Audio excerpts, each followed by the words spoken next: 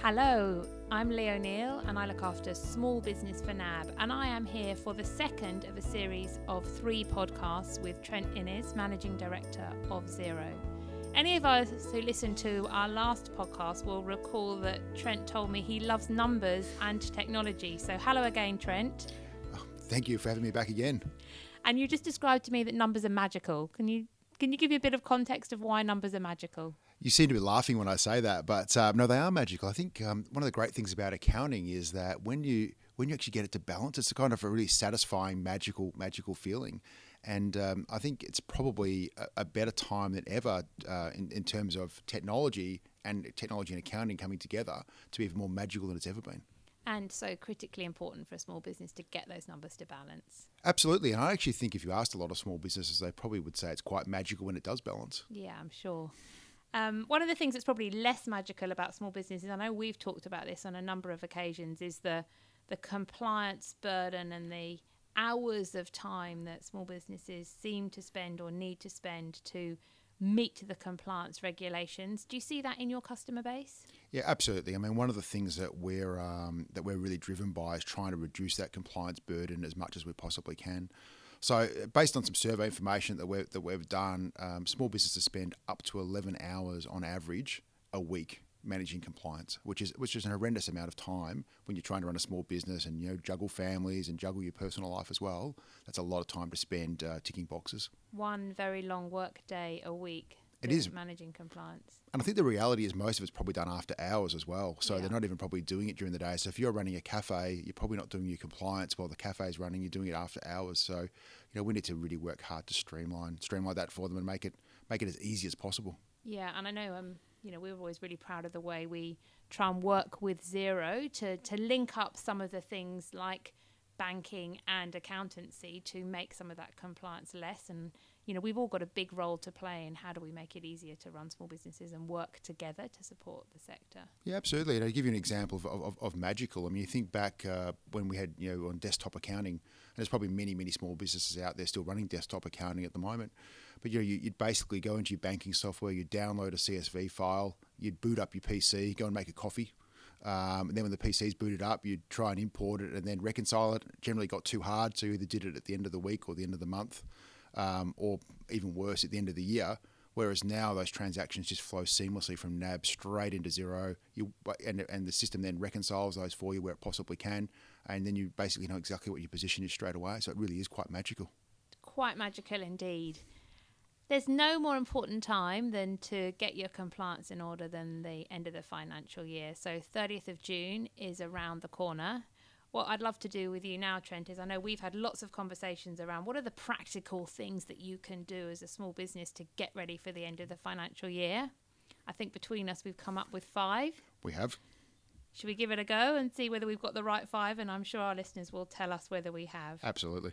So the first is make an appointment. What do we mean by make an appointment? So make an appointment with someone that can help you. So go and see your accountant or bookkeeper and make an appointment as early as possible to go and see them. Don't leave it to the last minute, because there are deadlines and there are penalties around those deadlines as well. So you want to be as prepared as possible. So anything you can do to prepare up front and to make sure you're actually ready to go will make it far less stressful, because a lot of our studies also showed that it's a very stressful time of the year for small business as well, when they're overwhelmed by the burden of compliance. Yeah, I think it's a great way of describing how you can relieve some of that anxiety by just kind of facing into it. Go and make an appointment, have a conversation with someone. And I know I always encourage our small business customers to have a conversation about the end of the financial year, but also what should they be thinking about for the 12 months ahead. Yeah, absolutely. I mean, you want to deal with it as early as possible. I mean, the longer you put it off, the more stressful it becomes, and then it actually will just become harder than it needs to be. So you've made an appointment and you've taken the time to prioritise the time to have a conversation with somebody who can give you some professional advice. The second thing we thought that small businesses need to do is review all subscriptions and direct debits. Why is that important? I think it's a great time of the year to actually have a look at everything. So have a really close look at your bank statement, all the transactions that are flowing into Xero, and have a look and say, do I actually need all of these still? Am I getting the best deal possible? So it's actually a great opportunity to reassess all of those things and make sure you're actually getting great value for money. So it's a great way of actually trying to reduce a bit of your spend as well. And at that time of the year, it's a perfect time to do it. So the end of financial year is preceded by the budget, and I know that you and I will both be taking great interest, and we had conversations immediately after the budget about what's interesting and what's in it that's going to help small business. And we were really pleased to see the small business write-off was extended in time. What does that really mean?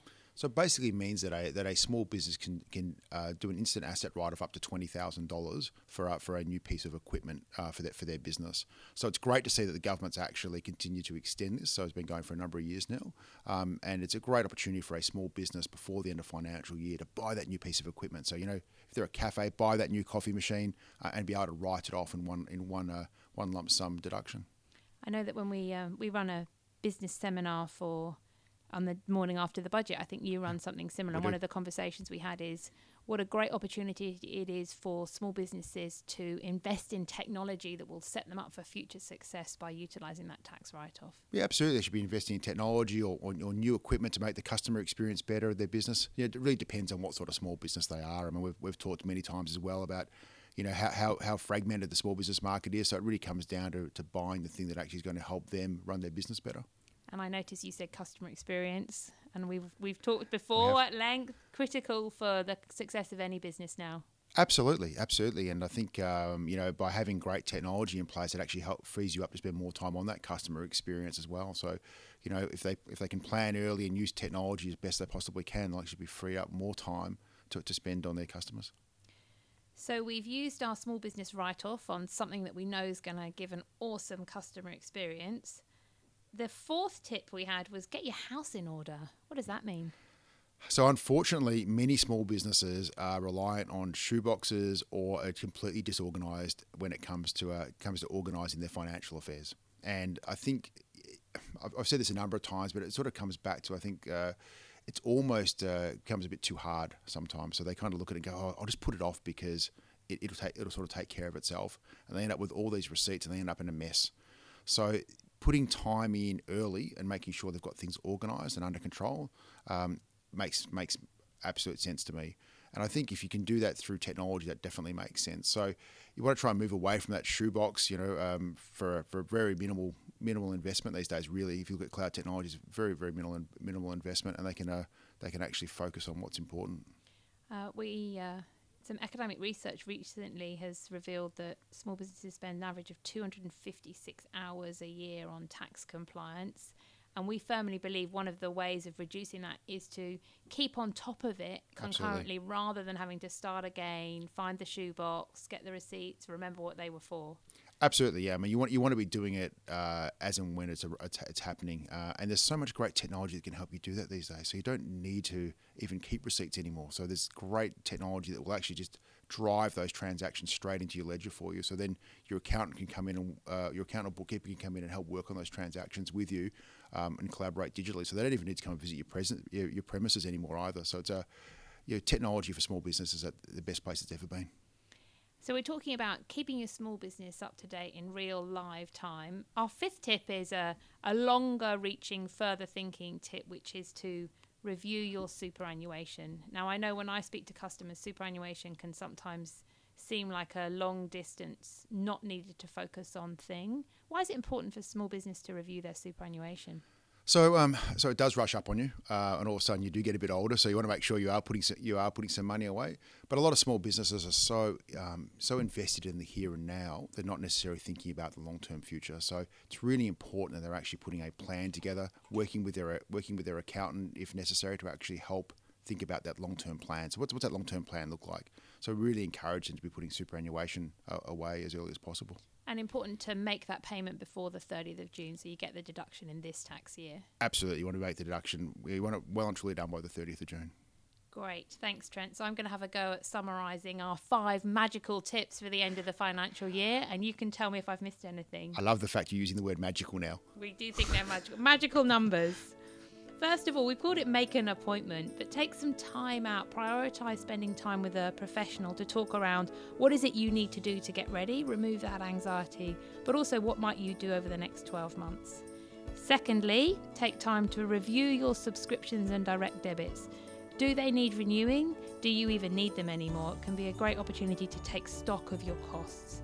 The third, The small business write-off was extended the time in the budget this year. It's a great opportunity to invest $20,000 in something that's going to help your business for future and ideally improve your customer experience. Fourth, get your house in order. There is loads of technology out there right now, so you can get real-time live updates on where your business really is. And fifth, when you're thinking in the long term, take time to review your superannuation, and if you can, make a payment so that you get the deduction before the 30th of June. Anything else I've missed? I think you've absolutely nailed it, Leigh. You've nailed the top 5 tips. Great. Thanks, Trent. Pleasure.